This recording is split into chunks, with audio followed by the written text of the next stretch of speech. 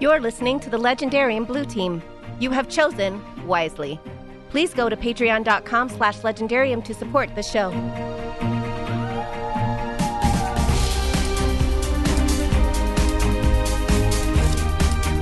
I was going to say, how would you feel about taking a break from Dresden Files and picking up the next one in a year?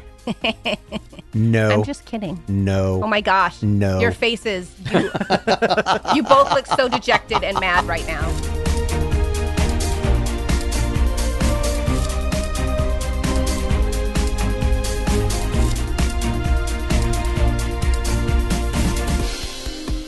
Welcome to the Legendarium. This is episode 252, and we are the Blue Team. Today we're going to be reviewing the latest installment, well, not the latest installment, but our latest read. Yeah, the latest for us, of the Dresden Files. We're going to be reviewing Proven Guilty. Are we halfway through now? Halfway through what has been published? Yes. Okay. Yes. Is there 18 or is there? There are 16 as of this recording. Okay. But it's got no signs of slowing down. He wanted to end at like 22 or something. Yeah, we got lots of books ahead of us. There is plenty of opportunity for us to enjoy the wizarding world of Harry Dresden. Plus, keep in mind, again, as of this recording, 2 anthologies and a couple of graphic novels. Ooh. Oh, I hadn't heard about the graphic novels. Yeah, okay. I mean, there's lots of Dresden-verse stuff. But yeah, for all intents and purposes, we're halfway. All right now. Well, we've been looking forward to this one. This is actually one that I think I finished the book 3 weeks ago or 2 weeks ago. I think Ken and I kind of crushed through this one pretty fast because we grabbed on and just ran, and then we've done some other things in the meantime. But you this poor one, guys, I finally finished it yesterday. Well, I've had so much going on. We all have. We all have. Yeah. And I was enjoying it. I just didn't have time to sit down and read. Yeah, and for me, it was all about the fact that I had a couple of long-distance drives, and so I was able to get those in while I was doing that. We should post our picture on the Reddit or something of the 3 of us all trying out for the same play. Yeah. That would be a fun picture. So it's been a busy time in Blue Team world. As long as Megan doesn't kill us. So anyway. I make no promises. I'm sure of that. Let's do some housekeeping first before we turn Ken loose. For those of you who are new, you can find us at patreon.com, where we would love for you to go if you want to support the podcast. Please let me reiterate in the strongest possible terms.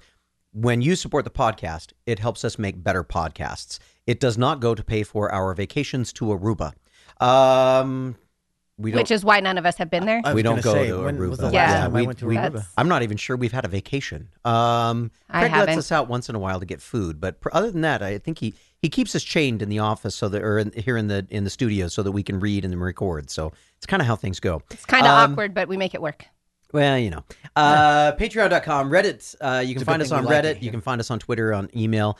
If you look for our names, in our first names at thelegendariumpodcast.com or .com. For our Gmail address, you can find us there. Reach out to us. We love to engage. We engage the best we can. I think Ken is probably the best at engaging in all of those other formats. I've been pretty slack lately. Megan's been better than I have, so there we go. And That's saying something. Those of you who are in Megan's mob, please understand. I love Megan. I love all of you. I just happen to like my own better. And she literally has cookies. Loud. She literally has cookies. She does have cookies. She does have cookies. I brought cookies today. And they're beautiful, and I've been told that I'm not allowed to have any more because I chew too loudly. Well, you can have some after the podcast. Okay. We'll chain you back up and give you a cookie. Thank you. Please, may I have another? And for those of you who don't get that, that's okay. Read a book.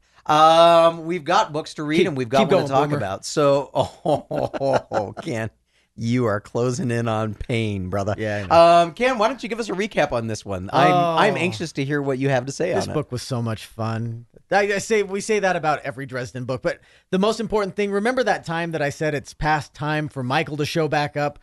And that other time when I said Molly Carpenter will become important? I do remember that. Turns out like a blind squirrel finding an acorn, or a blind pig finding a truffle, or a stopped clock that's right twice a day. Sometimes I'm pretty smart. Okay, boomer. Yeah. So another year has passed, and Harry is all in the life of a White Council warden, minus the shiny sword of awesome for some reason. He's cleaning up the magic works. He's helping bring down the rogue black magic users, but Harry's like the new kid in the frat who has a problem with the way that the established frat brothers haze the new kids. And to make matters worse, that darn Dean Merlin has it in for him and won't stop till he runs Harry out of White Council University. Those are all kind of old references. Yes, they are. Nicely done. First step, Warden Harry has to track down a black magic user right in the Windy City nexus of the magical universe, and at that same time, evil fear demons are chasing down a suddenly grown and nubile Molly Carpenter and her friends, leaving Harry racked with yet another or more collateral guilt. Did you say nubile? I did. Wow. Well, you know. But do you see the inevitable connection here? Mm-hmm. Black magic users, demons, Molly. Yeah, formerly sweet little Molly is all mostly grown up and summoning all aspects of movie horror. What's really happening is good-hearted Molly is trying to look out for her friends, and that darn inherent magical ability passed down from her mom. What? Yeah, that was a Oh, surprise. my goodness. Kind of frustrates her plans and gets her squarely in the crosshairs of the Warden Chop Squad. But Harry smooth talks his way into protecting her as a mentor while also reconciling House Carpenter. If this wizarding world doesn't, or wizarding work doesn't work out, Harry's really got himself a future as a family counselor. Yeah, So- as long as he has a side as a side gig with swords and shooting people. Right. So Harry also finally gets a chance to finally admit to playing brain host to one of the fallen, but it turns out that Michael's pretty cool with the whole let people make their own decisions and judge them on the content of their character thing. So rather than give Harry the old Amarachius two-step, he offers guidance instead because, of course, he would. Remember, he's that whole, He's Wilson the neighbor. Yeah, he's pretty much the best. So the With only the way sword. he really With the is sword. with a sword, without a sword, Michael's just the best. Yes, he is. We can talk about that later. Yes, he is. So the only way for Harry to get rid of Lashiel permanently is to toss the coin. Oh, and also for Harry to toss this magic forever, but that ain't happening. So like the squatter from literal hell, we get to enjoy the Temptress riding shotgun in Harry's head for at least until the second only way to evict her presents itself. End of book. So here, questions. End of That's book. the end of book? Well, Okay, that's not the end of book. I know. And That's I'm going to have fun bringing us back to that one. That's the end of recap. We'll talk about the rest. So I kind of left out some kind of important stuff.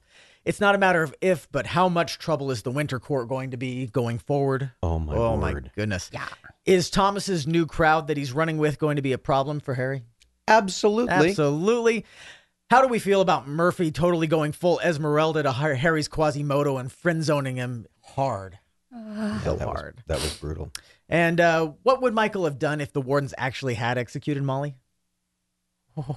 That's The yep. mind- the that mind was a good That's question. a great what if. That And is.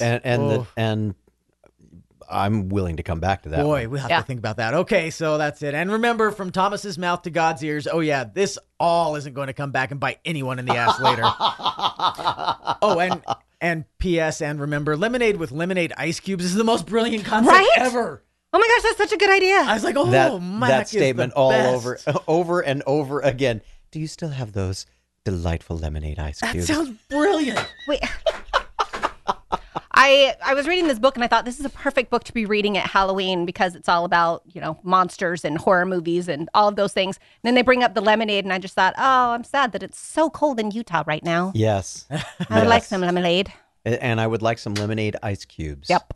I think I'm gonna have to look into this. That's gonna have to be a thing. Right? Yeah. Lemonade with lemonade ice chips. So, Ken, you brought up a point, and I wanted to. This is one of the first brought up only questions one? that I had. Well, you brought up a point that I want to talk about. Yeah, you brought up several, but this is one that I wanted to talk about. Did any of us miss the foreshadowing and the indication that Molly was the dark magic user, the black magic user that we were going to have to look at?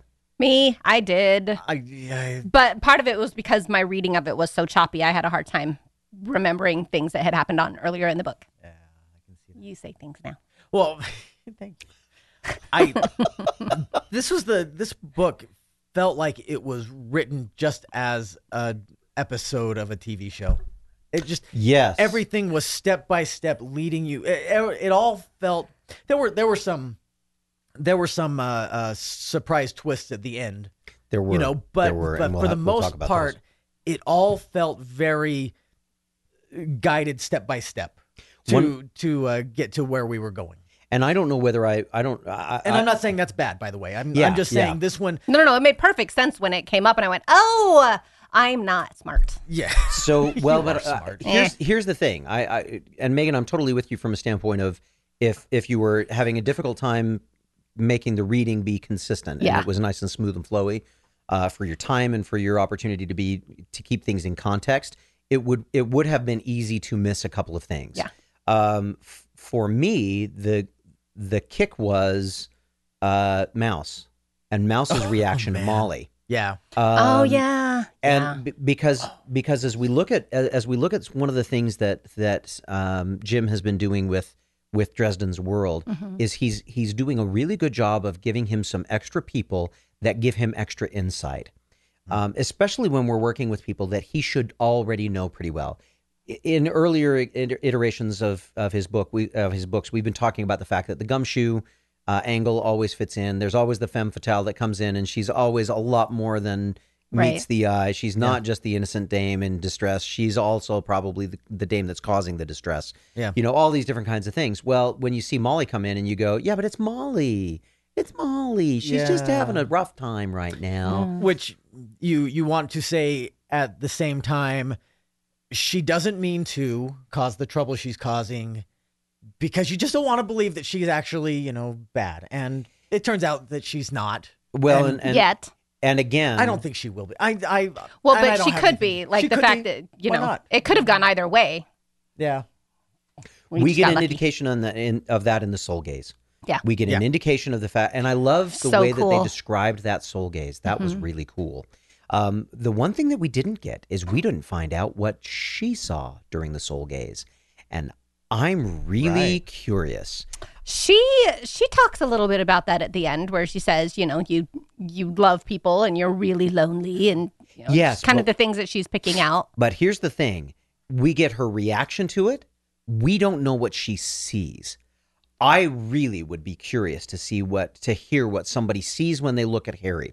Remember when Harry said that or when we hear that he's looking at Murphy, and a few books ago when he was in the middle of opening his wizard sight, he saw one of the former members, a retired member of SI, wrapped in barbed wire. Right. Right. That was, And then Murphy comes in, and he sees her as an avenging angel, all dressed in white, carrying a flaming sword and all this kind of stuff, right? Yeah.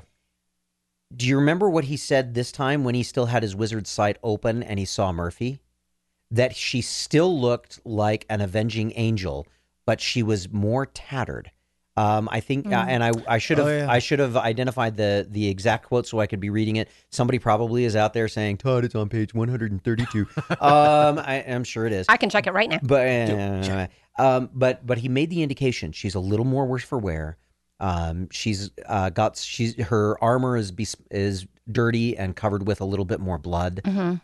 I think what we're seeing is that some of the choices that she's had to make and some of the choices that she has to deal with are starting to impact how she is perceived through sight. And that's why I wonder what Molly saw with Harry. You're supposed to see the essence of the person. Sure. Great. I get that. But I'm really, really interested to hear what somebody else sees. I can't wait. Yeah. I'm sure we're going to get it at some point in time. I'm Are sure you? somebody's 'Cause going to say something at these some do point in take place time. from Harry's point of view, They do. and he probably doesn't want to know what other people see. And the perfect reason why somebody's going to tell him. Yeah. Well, and most of the people that he knows so far have already soul gazed him. So And they still treat him with both respect and a little bit of distance. Yep. yeah, Most of them treat him with respect and a little bit of distance. So that piece of the puzzle, I'm very curious about. But you're right. We've got an indication that Molly very easily could become a real true practitioner of the black arts, and a very powerful one at that. You remember what Harry says to her about the veil when she said that she veiled herself in that first initial spot, and he said, "That's some real talent, kid." And she's like, "Really?" He says, "I can't even do a veil, and I'm pretty powerful in the wizard world. Yeah. But I can't even come close to doing that. And you did it out of instinct. That's pretty powerful stuff." So we're getting an indication here that Molly is. I'm sure Molly's going to figure in very heavily as we move forward. Oh, I'm sure. And that is going to provide all kinds of opportunities for difficulty for Harry. I know. I'm enjoying the fact that his first apprentice is going to be a teenage girl. First of all, like the daughter of his friend, but a teenage girl who's had a crush on him for a really long time, and it's difficult to. I mean, he says in the novel, you know, you don't want to go up to a rock star and say, "Hey, look at me play a song," and then be terrible at it.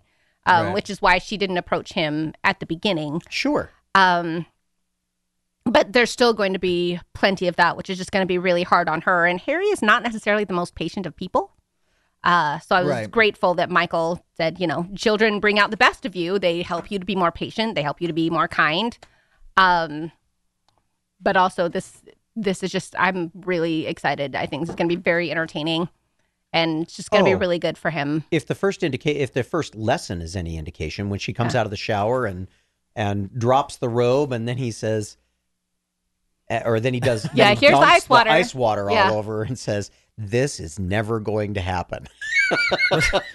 Was that just remotely uncomfortable for anybody else? Okay, the whole series, the whole scene. I'm just like, I like that he's being honest about his reactions, though. He's like, "Oh, my body's betraying me, and now my emotions are." And I'm just like, "Yeah, because you're human. Yeah, she's there and she's willing." And how long has it been? We've had that question asked several times during this particular. Well, and most of his interactions with women, where he's been alone with them, that we are familiar with in this series of novels, have been women who have been trying to seduce him, or at some point he has some kind of relationship with them. So it's kind of, to me, it wasn't that surprising that it happened, but it was just so interesting. He's like, and I sat down and waited for the inevitable, and that was the inevitable because he just knew. Yeah, absolutely. Very smart. He pays attention to people. So I think we can all agree that this is a piece that is going to be filled with lots of opportunity for delight, for really interesting situations, but also for I think a lot of really interesting connection between Harry and McCoy. Yes. And I'm so happy they reconciled. I loved the fact that at the end of the book, Harry makes that choice to get to a point where he can go to his mentor and say, you know what, would you like to have lunch? It was really, you know, and being guys, they do it the way that guys do it. You know, guys don't say, I'm so sorry, guys don't do that. There are multiple ways to say I love you. One of them is fasten your seatbelt. Like it's a way to tell each other, and they've known each other for so long. They have that shorthand. They understand. Yeah. It will give us an excellent opportunity to see into Harry's apprenticeship as well. Yes. Based on the way he acts as a mentor. And I mean, he's going to have plenty of opportunities, even if it's just in his narration, or if it's directly as a lesson, to tell us things that he did or things that he experienced when he was an apprentice. So that's exciting. Yeah. We get a look into the past. I think that... What? I'm sorry. I just got distracted in my mind. I'm just like, remember that part where he's like, are you sexually active? Come on, Molly, tell me. Do you boink? And I'm like... I just laughed so hard. And she's like, that's only perfectly related to what we were talking about. But in my mind, I was just like, I laughed so hard at that. so hard. It's oh no, uncomfortable enough for her, but uncomfortable enough for some of the rest of us as well. I know, but I love that Harry's just so matter of fact about it. He's like, this is going to be awkward no matter how I say it. So let's just say it. Yep. I think that is probably the most redeeming part, the most lighthearted redeeming part of this book, because otherwise this book has some pretty heavy-duty material. Oh, gosh. Starting out with the very beginning, where a young man is executed, and Harry has to come to terms with the way that all of this is happening and his role. Yep. He's no longer in the role of being able to thumb his nose at the council. He is the enforcer for the council, for the area of Chicago, and for that greater jurisdiction. Yeah. And so his relationship to the questionable use of magic has changed dramatically, all while he's embroiled in some of the questionable use of magic. Yes. I like the way he calls back to that later with the White Council where he brings up, we've had a lot of these people coming up and they're untrained and we don't have the resources to help them, and so we're just killing them. And is that really the best way to go about these things? Right. It's just, I'm glad that he called them out and brought that up. It makes me wonder a little bit if this will start Harry into the collector of orphan children who have magical powers. Possibly. Is that going to be why everybody that ever runs away takes a bus to Chicago, and they they wind up in Chicago because they've got magical powers? It sounds like Lucio does have a group of people that she is fostering and teaching. Yes, they but have those some are going kind to of be, Jedi Academy. They've got to find them somewhere. But I think if we look at that, that's really the group of the wardens. That's the warrior council that she's building. Oh, okay. And so I don't think that's I don't think that's for people who have already demonstrated that some talent in magic, and they are at least as I understand it, right. They're at the end of their magical training and they've pretty much finished their apprenticeship. Now they're going into a specialization. Okay, I get that. In the world of the Wizarding World of Harry Potter, they've finished their O levels and they're moving on to their specializations. For those of you who might almost understand that, that's a different Harry wizard. That's a different Harry, different Wizarding World and different Harry. But yeah, I think I think there's going to be some really interesting opportunities to explore what it means to be an apprentice, what it means to be a master or a teacher, a mentor. And I think as Harry deals with that, the one question that I keep asking is whether or not McCoy, in his dishonesty to Harry, was really being dishonest, or was he just being the figure that Harry needed for the time and waiting for the right opportunity to have some of those conversations? Well, and trying to protect him a little bit in the way that only he can. Because I think if he had told Harry, oh, if you are in any way, if you do anything at all dark, like that would kind of be Harry being like, I wonder if people would notice if I did, though. Like maybe I could try things, for McCoy just to go the completely other way and say, that is not what magic is about. Magic is about life. Magic is about joy. And train Harry in that way. It gave Harry a chance to search out the light in life and in the world. Because I think it's really easy for me to pick out the negative things going on in my life or, my relationships or whatever. It's harder to see the positives. And so I do have to train myself to go and look for them. Yeah. And so I appreciate that McCoy gave Harry that lesson in that way where he can say, life is going to be really hard all the time. Like you are going to start your own business apparently, and people suck. But, you'll get through it and you'll find wonderful things. And Harry does. Just throughout these books, Harry goes through a lot of really crappy, sucky things, and he manages to find the humor. And he manages to find people that he's grateful for and who help him out. And he attracts those people who end up being there for him when he needs them, even when he doesn't know that he needs them. We talk about level 1, 2, and 3 regularly. And I think for me, that's one of the big pieces of level 3 storytelling that Jim Butcher weaves through these books. Is how important it is to have people that have your back. I work an awful lot with student population as part of my job, most of whom do not have a support system, most of whom do not have someone that has their back. And it is difficult because the reaction for most of them has been to fight everywhere and everything, even the people that really are trying to have their back. Yeah. And it makes it hard. And this idea of the critical nature of a support system, of people who will have your back when you need them. Who know who you are, who see all the good and the not good. Maybe the soul gaze piece of that Yeah. is a piece of that. But we see that, and we see Jim very artfully weaving that through. At least I feel like he does. And I feel like it is one, I am very cognizant and very grateful for that piece of this narrative, because it has helped me be very grounded at different times. Yeah. And it makes the stories more human. It makes the stories much more powerful to me. Right. Well, and it makes it a little bit more realistic. I love that he has a moment where he has to go rescue Molly from the detectives who are questioning him.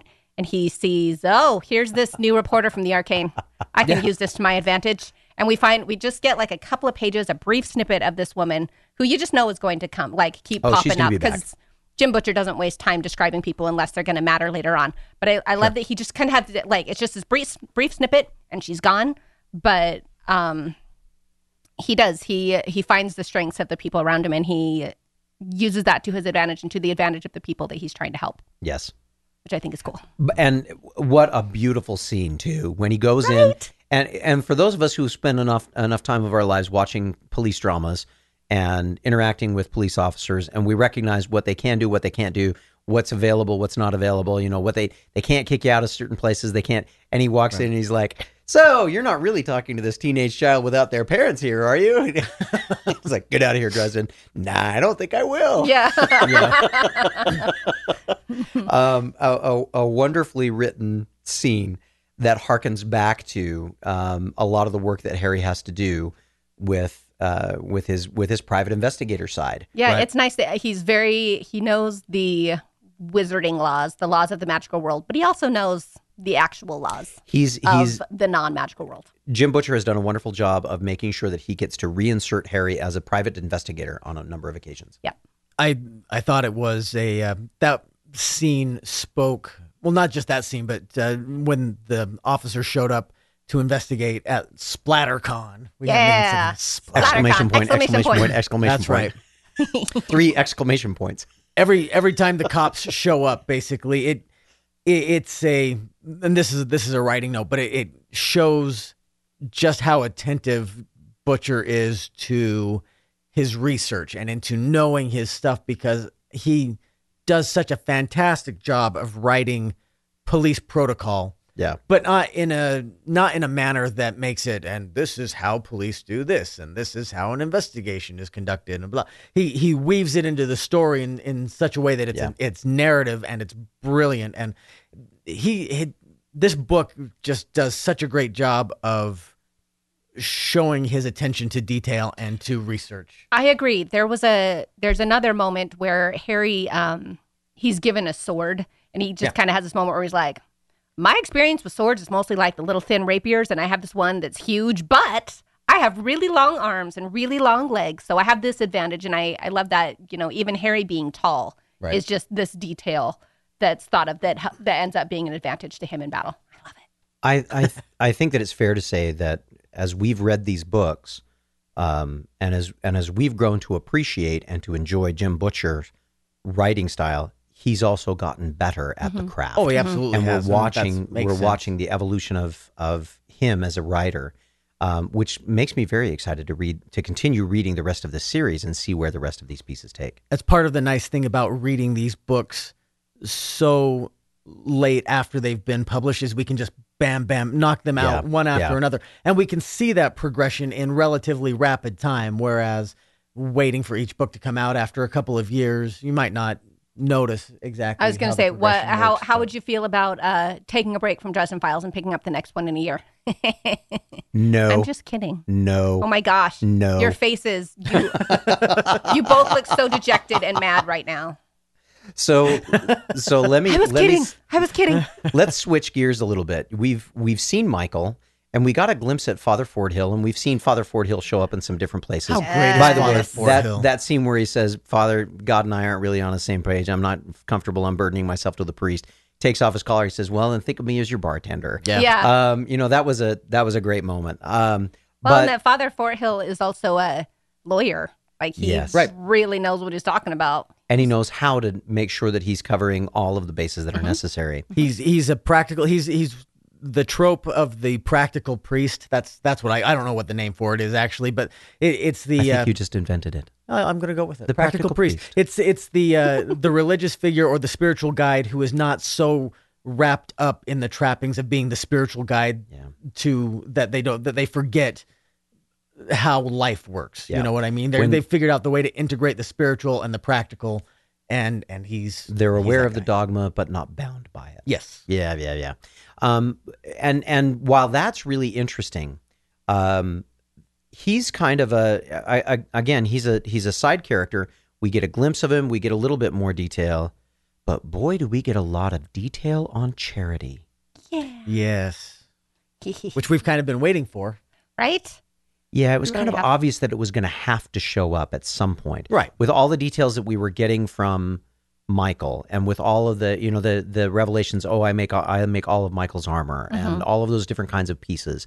And the fact that Michael's experience and first experience in this book with bringing Molly home is that it's Charity that he sees, Yeah.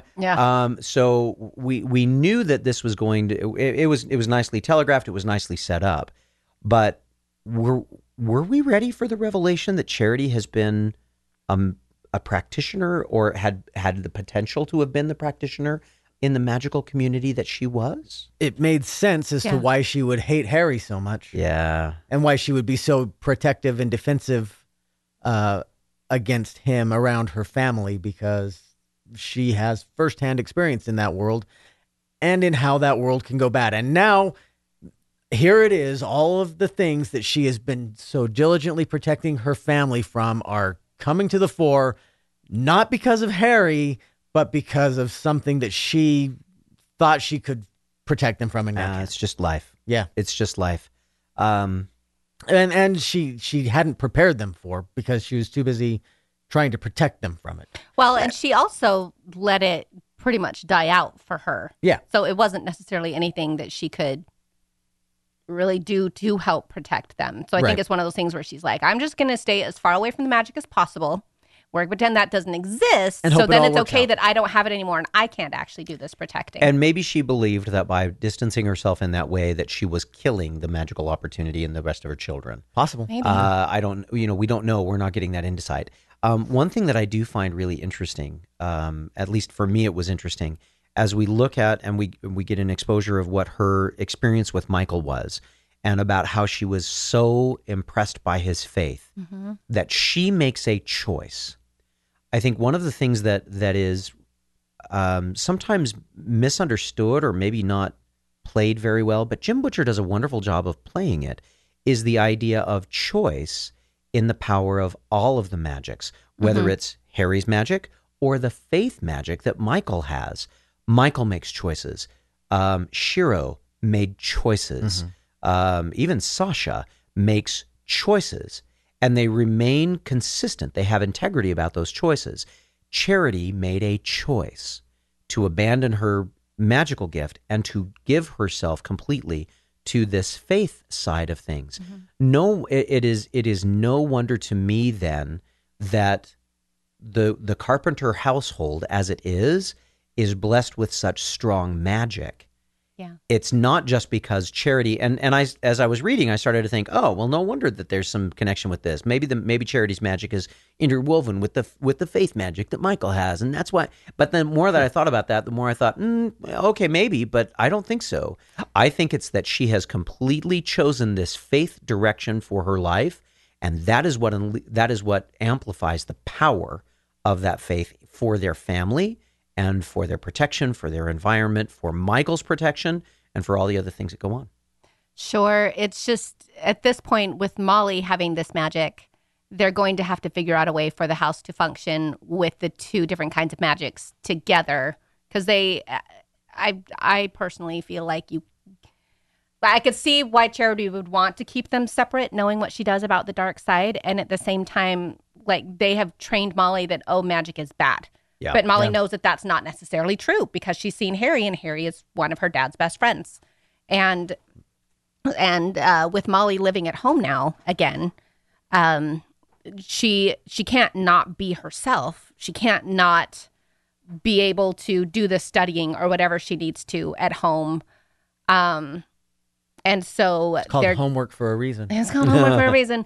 But, she's going to have her little siblings there. And yes, if she works very hard, she will not let anybody else get injured, because that's part of Harry's fears. If you keep it in, if you don't do anything, if you don't do what I'm telling you to do, one of those littles could get hurt. Yeah. And so she's going to have to find a way, and probably her parents with her, because she does have really lovely parents who very much care about her. She And does. they understand that world to a point, but they all need to find a way to make the two magics work together so that they can all live together. And it's one of those things where, this is something that very much changed. It could change their perceptions of who Molly is. And and Molly kind of took the step first to be like, I'm going to change your perception of me right now. And I'm going to dye my hair and I'm going to get pierced in a million places and I'm going to have this tattoo. And so I'm going to do it first. So you can't, like, I reject you. I'm going to because she's so afraid of getting rejected. Yeah. It's a really, and Jim does a great job in the storytelling of showing both sides of the question, mm-hmm. Molly's side and Charity's side. And of course, Michael, being good, the good paladin that he is, turns around and says, Harry, you fix it. You've got the capability. Yeah, please help me. I need to go someplace else. I'm trusting you with my family. That Jim Butcher has written it this way is interesting. It seems very much like much of life. Mm-hmm. The mentoring that friends of the family do for children as they start to come of age is powerful. It's a natural thing that happens in many societies. I know it happens it happens very powerfully in my family for my children. Mm-hmm. It also happened very powerfully for me as I was growing up. It's a nice piece, and Jim does a wonderful job of laying it out and of letting it kind of transpire and of giving Harry the opportunity to get a glimpse into a part of life that he has never been able to touch. Mm-hmm. And that idea of, and again, this is the idea of family started to be woven through his books over the last 2 or 3. And again, he's using that theme as something to look at and for Harry to study and to become more familiar with and to be more aware of. Go ahead. Sorry, this is kind of a change in topic, and we don't actually have to change the topic, but I think it's interesting you're talking about family and kind of making this something that Harry is getting to know a little bit better, and that's the reason Murphy used that as the reason why she can't be with Harry, because she's like, I don't think either of us would be happy because we wouldn't have the family that we would want. And because I will die in 40 or 50 years and you will probably live for a couple of 100 years unless you get killed. Yeah. And so I don't think that's why we can be together. And here Harry is seeing this situation where he can see what a family can be and realizing that he may not actually get that. Yeah. Ah! Whoa. There go the cookies. They're not all on the floor, though. They're just on the table. I had to get a napkin because he's making Todd. Todd cry. Because he's Todd. Because Todd's just Todd. I'm Todd incapable cries of all the making time. Todd cry.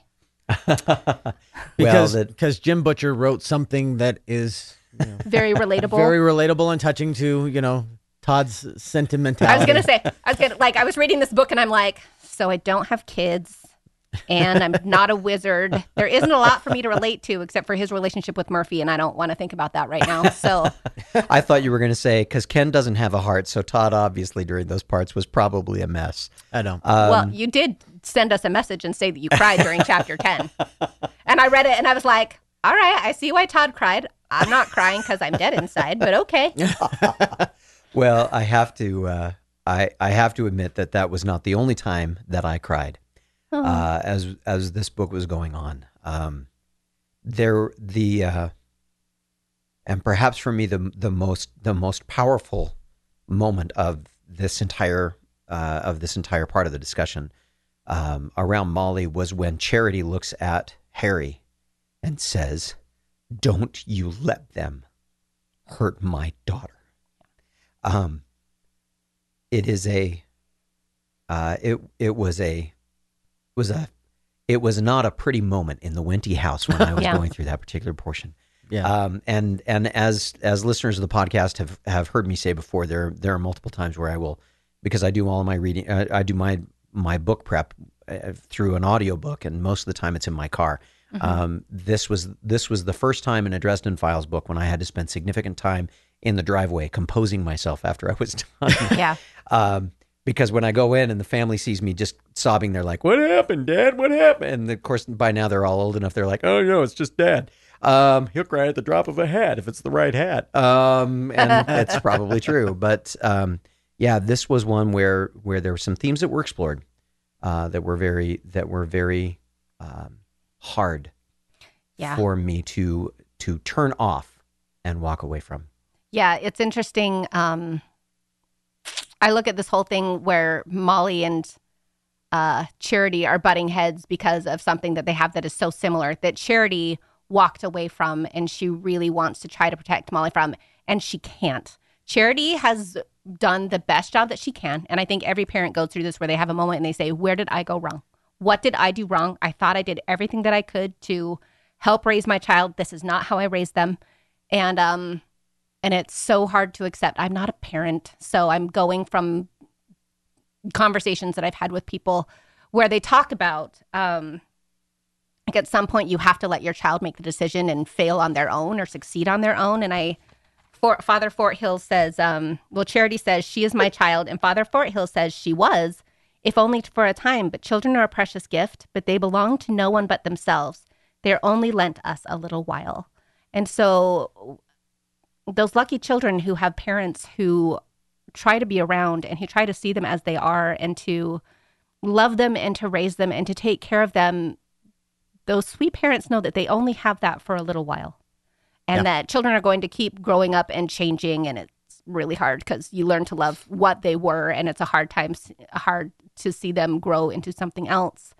Learning to love but then children. they are your child, but they're not a child. Learning to love children for who they are Mm-hmm. and who they choose to be is very different than loving children because of what they are to you. Yeah. And it gets to a point where you're like, where did I go wrong? Well, it's not about you. yeah, It's their life. and Jim did a wonderful job. I don't know what I haven't looked. I don't know where he was at with his life choices at the point that he was writing this, but certainly he explored the themes well and was tender and clear and powerful all at the same time. Yeah. And so I really appreciated it.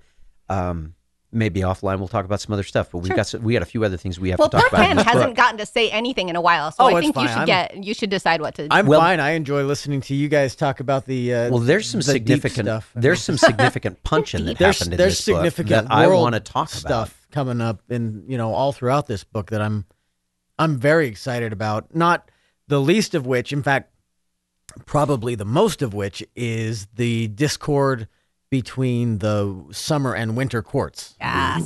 And what that portends for everybody else, because it affects not just summer and winter, it affects the war between the Red Court and the White Council too. Okay, now does anybody feel like Harry's realization that he got played by Fix and by Lily?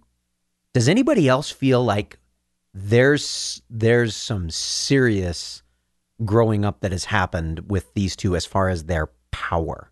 Oh, and yeah. that what we are seeing, Jim does a great job of saying, "Oh, they're different," but they're more than different. Yeah. They are becoming part of the world of fairy. Yeah, they had to grow up really fast in order to survive in there.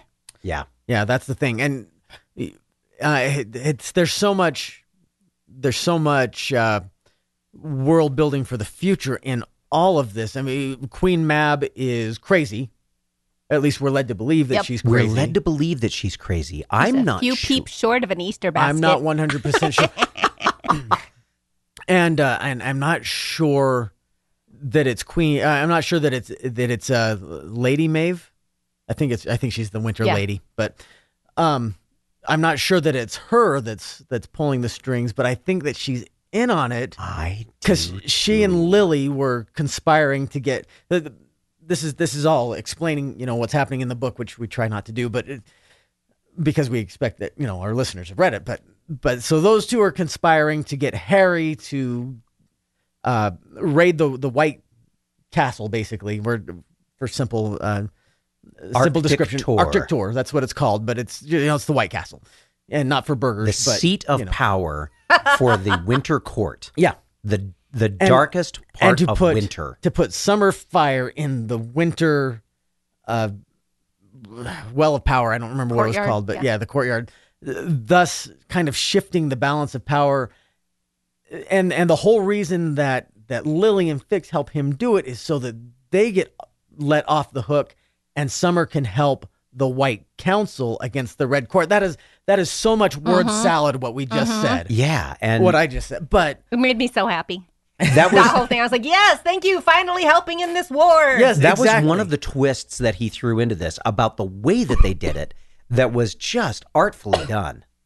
I didn't Right. see, because as we're watching all of that happen, and maybe I'm the idiot in the room, but I didn't even get an inkling that was where that was all coming from until all of a sudden we hear the sound of all of the winter, all of the denizens of winter coming to see what was wrong at the Arctic tour, and I'm like, oh my Which all of a word, sudden it they makes are sense that- Just they are just manipulative little buttheads. There we go. Yeah, Yeah. I'm trying to be good. I'm trying to be good. So Winter's backing the Red Court basically, and that's why the Wizards have been having so much trouble. And this is Fix and Lily's way of kind of balancing the scales, and we're led to believe that it's Mab who is Orchestrating this, and it is clearly a violation of fairy law. You know, Yes. they're not supposed to be playing sides. They're supposed to be neutral and letting the Red Court and the White or the Red Court and White Council have their fun over there, and they're not supposed to be getting involved, but here they are getting involved, and it's frustrating everything. And now it's kind of even the scales a little bit, which is great because apparently the Red Court has really been laying waste. Yeah. We get an insight into all of the world building stuff that is going on underneath all of the philosophical stuff we've been talking about and all of the great, the great points. But in pure level 1, level 2, punching It's so fun. punch style, there is so much going on. Yeah. When Harry lets loose with Hellfire and Summer Heat in the middle of Arctic tour and just blasts away. That was one of those moments where I was kind of like, yeah, that's pretty awesome. Maybe I do want to have a little bit of Hellfire and connected with me on something like that. But then when he realizes what it's done and he sees some of the after effects, it's pretty impressive. Yeah. And it's a pretty impressive. Although I have to admit, what I kept thinking of was Hogfather. I kept thinking of the Castle of Teeth. Okay. That's when they were talking about climbing up the stairs and going into the courtyard. I kept thinking, it's a Castle of Teeth. Who's the Tooth Fairy anyway? Yeah. So, and for those of you who haven't heard that, go back and listen to our Hogfather episode. It was kind of entertaining. I thought. Also read the book because it's delightful. Oh, the book is so much fun. If you're a fan of Terry Pratchett, you'll love that one. So here's the question that I had from all of that. With the fighting is wonderful. The way that they show the different styles of fighting that are being done. Michael's running around with, or not Michael, Thomas is running around with the cavalry saber, and Murphy is running around with her pistol, and Charity's running around wearing this mail that makes her and carrying that hammer. Boy, and how about Charity? She is as so a cool. battle maiden that makes her basically as herself a human fairy eliminating piece because of the 'Cause it's all armor armor, that she's it's all wearing, iron, right? yeah. Certainly there's just lots of stuff to be able to dissect on that. But after it's all said and done, and Harry goes over and he starts realizing these statues, and of course, I hopefully you guys kind of had the feeling, these are frozen people. These are frozen people, a la Lion the Witch in the Wardrobe, Right, and exactly. all that Yeah, kind of he's stuff, right? he's talking about the guy crucified on the tree, and that's a real person. Yep. And you know it is. and hopefully everybody knew exactly who that was. Which is crazy, by the way, and that's So icky. well, and how I asked this in the end of Deadbeat. How soon until Harry inevitably becomes the Winter Knight? Yeah. And I hope never. boy, and there's Hopefully he gets his view of the fact that he can never. right, and how that is just a stark visual slap in the face that this is what happens to the Winter Knights. Yeah. You know? Well, between that and then you have Well, and he was just Leah. a skeezy guy anyway. Oh, I he mean, was. He was the yeah, worst. He was. I'm not I can't saying even- he deserved And isn't it but- interesting? Isn't it interesting that Jim Butcher was able to create a torture so awful that even we, Mm-hmm. as pretty lawfully good kinds of disposition people that we are, say, oh, that's just awful. We That's have horrible. pity. We have sympathy. Yeah. We have empathy Yeah. for him. What was his name again? Lloyd. Lloyd, that's right. Lloyd. Lloyd. Lloyd. Sleet, the winter night. But then he also notices that Leah's there. Yeah. Yeah. And Leah, does- who tells him, do not unfreeze me. You do not want to release me. You don't want to. you don't want to challenge this. You don't want any part of this. But then did you notice also the set of 3 statues Mm-hmm. that he looked at one of them And she winked. as though she had didn't he say as though she had Mab's eyes? Mm-hmm. I'm What if curious. all she had... No, I'm just kidding. I was going to say, what if all she had were Mab's eyes? I watched Beetlejuice 2 recently. Continue. I kind of wondered if maybe what's going on is that someone else has imprisoned Mab. And has taken over as Mab. Yes. Okay, so is this the same someone else that Harry's talking about at the end with? I love this so much because he goes and he talks to Bob and finds out that Little Chicago has, which by the way is a really cool idea. By the way, But how awesome is Little Chicago? Little Yeah. Chicago is magically fixed on his own. He says a newer power is moving around out there. Something big, smart, strong, and sneaky as hell. Something with a lot of strength and magical know-how. Put that together with the evidence of varied powers. Wolf belts handed out to those poor FBI bastards. Black magic being taught to small-timers like the Shadow Man and the Nightmare. Vampires cross-training one another in sorcery. Hellfire used on Arctis Tor. And of course, the White Council's highly placed traitor. All of that together doesn't just point to one person. It indicates an organization. And they've got wizards on the staff. Probably several of them. And I think I brought that up a couple of books ago where I said, like, all of this stuff that's happening, do you think it's a person? Like, do you think that, like... And I am very glad, I feel vindicated that this was something that isn't just like, oh, these are just random happenstances. This is something that's clearly being orchestrated. That was very good of you. Yeah, That was this very is- good. You. This is that. Way to go me. Give yourself a red letter day and pat on the back for all of that. Megan's Gold mob star. wins points on that one. So here's the other thing Extra that I want to. Obviously, there's more that we could spend on that one, but I want to ask a question: is it possible? So we have a moment at the end of the book where they start talking about the fact that the traitor who has the traitor on the White Council who has let them be betrayed on several different occasions has to be, we've identified now, one of 4 people: Yes. And I think I know who The it is, Merlin? but I'm not going to say. Injun Joe, Yeah. Blackstaff McCoy, or Ancient Mai. Yeah. I think they indicated that maybe it could be the gatekeeper. But Well, and they said it could also be Morgan, but Harry was like, it's not Morgan. It's not Morgan. yeah, it's not Morgan, and they said and they both kind of agreed it's not the gatekeeper. So my question is it possible that it could be Blackstaff McCoy? It's possible. I think I don't know if I want to say. Oh, okay, I'll go on record because I don't know. I don't know. But them saying they don't think it can be the gatekeeper doesn't mean to me that it's not the gatekeeper. Yeah, I don't know either. Right. I'm And just- McCoy I'm also, just he saying. he says, I'm going to vouch for Injun Joe, but I'm still like, it could still be him, though. You don't know. Yeah, there was something about the way it's like, oh, it wouldn't be the gatekeeper. That kind of set my spidey sense off a little bit. Like, Well, Your Peter the Tingle? fact that Peter Tingle.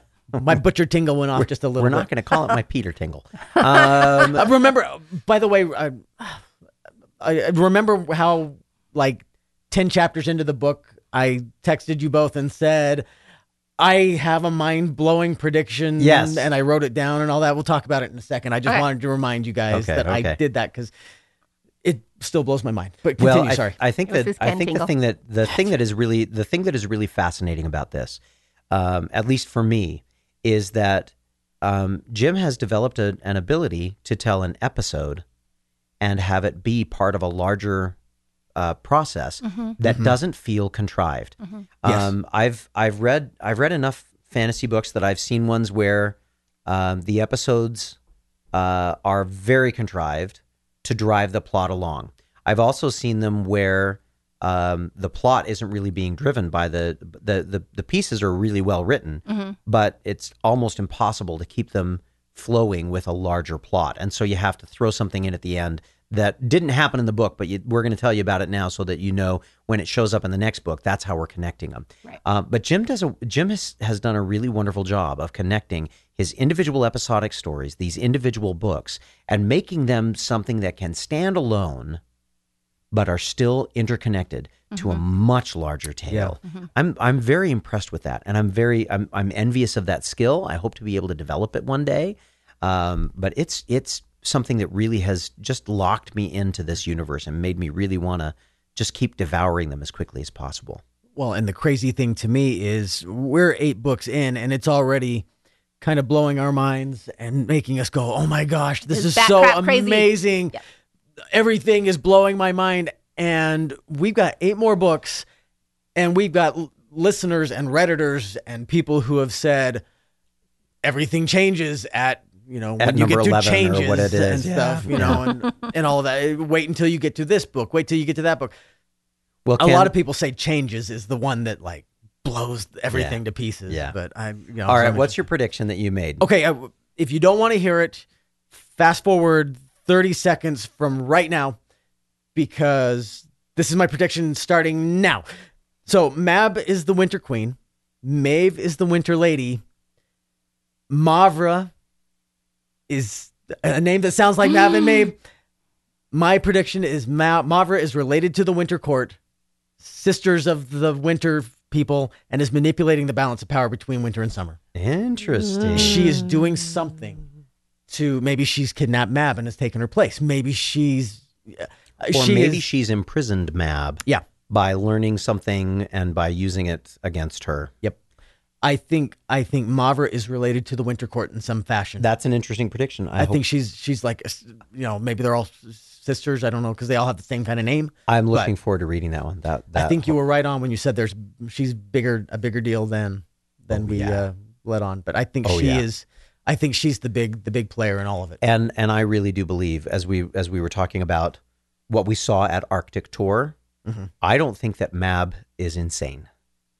No, but I do think she's imprisoned. I think she's imprisoned. And replaced. Yep. I think she's imprisoned. And I think that's why everything is going crazy.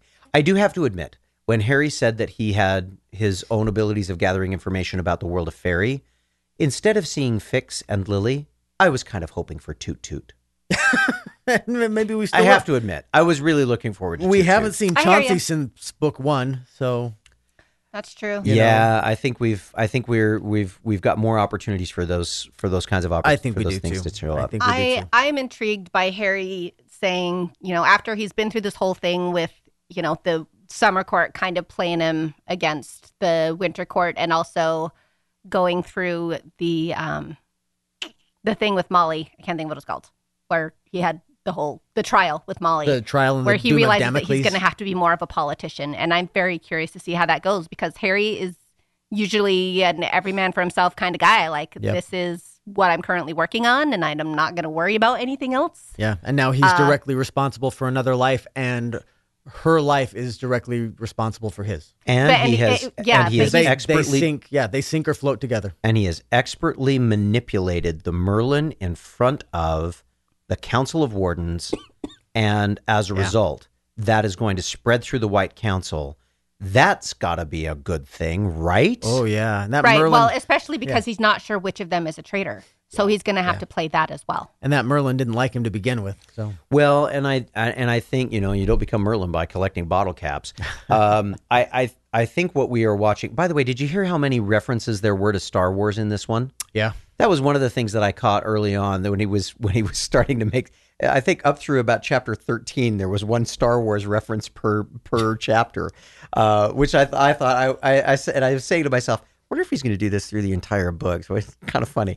The interesting thing is we've talked about all of the other pieces, and we haven't really talked very much about what happened at SplatterCon.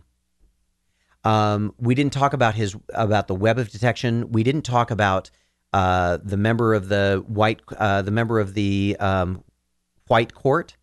What was his name? The actor dude, Danbury something or other, blah blah blah. Remember Darby. Darby. There we go. Yeah. When he says, you don't look much like a Darby. But Harry's vampire radar going off when he was about to kiss Murphy's hand. Yep. And I'm watching that and I'm like, it's smarmy son of a gun. Yeah. So much in this book that was part of the main story all of a sudden gets diverted at about chapter 25 or 26. Yeah.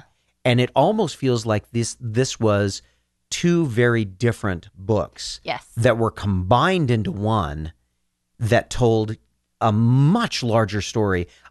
Whether he intended it that way or whether it just worked that way, I don't know.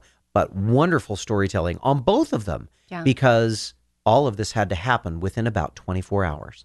Yeah, it was interesting to me. I got to a certain point where they're wrapping things up with Molly, and I thought, they were wrapping things up with the SplatterCon. He's like, I figured out who the villain is, and it's Molly, and we rescued her from the castle, and we still had like 150 pages left, and I was like, what? What is there to do? And it was kind of fun. Really good stuff in this book. Oh, man, there's so much for the future. Yeah, a really good book, and a really good springboard into even more that most of us are excited about getting involved with. Do we have predictions? Do we have predictions? I have one prediction. What's your one prediction, Ken? I think we end up with a third Knight of the Cross by the end of the next book. I think we do too. Only because it's called White Knight, and we haven't had a third Knight of the Cross for a while, and they brought it up in this book. And it seems like his track record that he brings it up, and then the next book. Did we notice that Murphy saw the sword? Yes. I did not notice that. Yes. And no one else has. Yep. No one else has. And since Murphy's out of SI, I'm still holding with my prediction that Murphy's the one that gets the sword. Yeah. That's my prediction. It could be Rollins. Rollins is the best. Rollins I like that they're going to be paired up together because at least she's paired up with somebody who gets her and believes her, even if he did know her dad. I'm interested to see. And knows her dad. Yeah. Knew her dad. I'm interested to see. $10 says that the new director of special investigations is going to be a skeptic. Maybe even that skeptic that he ran into at SplatterCon. Oh, that would be entertaining. I can't remember the guy's name now. The detective. Gibbons? Green. So $10 says Green is the new head of SI. It's got to be a skeptic. It can't be somebody like Murphy. No, it's not going to be somebody like Murphy. But wouldn't it be interesting if it was Rick? Oh, boo. He's FBI, though. He's FBI, but doesn't mean that they couldn't move him around. That would be entertaining. All right. Well, we've got some predictions. We've got some good things to look forward to. We got about 2 weeks. Let's also more fun with teaching magic. So that'll be fun. Yeah. Fun with awkward magic discussions. Number one. I can't say that I'm disappointed about being able to explore that, but we're gonna have some fun times. Oh, I just realized. I know we're trying to wrap up, but I just realized that I bet losing his SI paycheck at the same time he just got his warden's nice little steady stream of warden money coming in. And he's done building Little Chicago, so maybe he's got a little bit of cash. Yeah, that would be nice. And Thomas isn't living with him anymore, so that could help. Yeah. Oh, that's interesting too. I mean, but Thomas is still watching out for him. Yeah. There's also, I do want to find out more about Mouse. You are correct. Like you were correct when you predicted, Ken, that he would be one of my favorite characters, and I'm really enjoying Mouse. He's fun. Well, guys, thanks very so much. much more. I think we've kind of concluded this one. We've gone a little over our normal, but hopefully our listeners have enjoyed it as much as we have. And I apologize, by the way. I didn't get a pre-discussion question thread posted before the beginning of this one. So put your questions when we post the episode to Reddit. If you have questions, put your questions in Reddit, and we'll do our best to discuss them before we talk about White Knight or just the beginning of the White Knight podcast. Yeah, we will. Absolutely.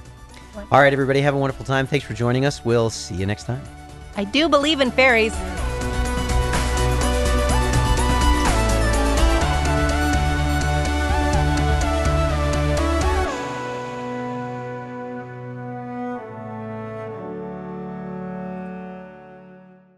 Somebody wake up Craig. Hey. We're done. We're done. That needs to stay in. That's going right at the end. That's gonna be the tail of the episode right there. Somebody needs to wake up Craig. Oh my goodness, that was funny. obviously it was boring. A little bit long.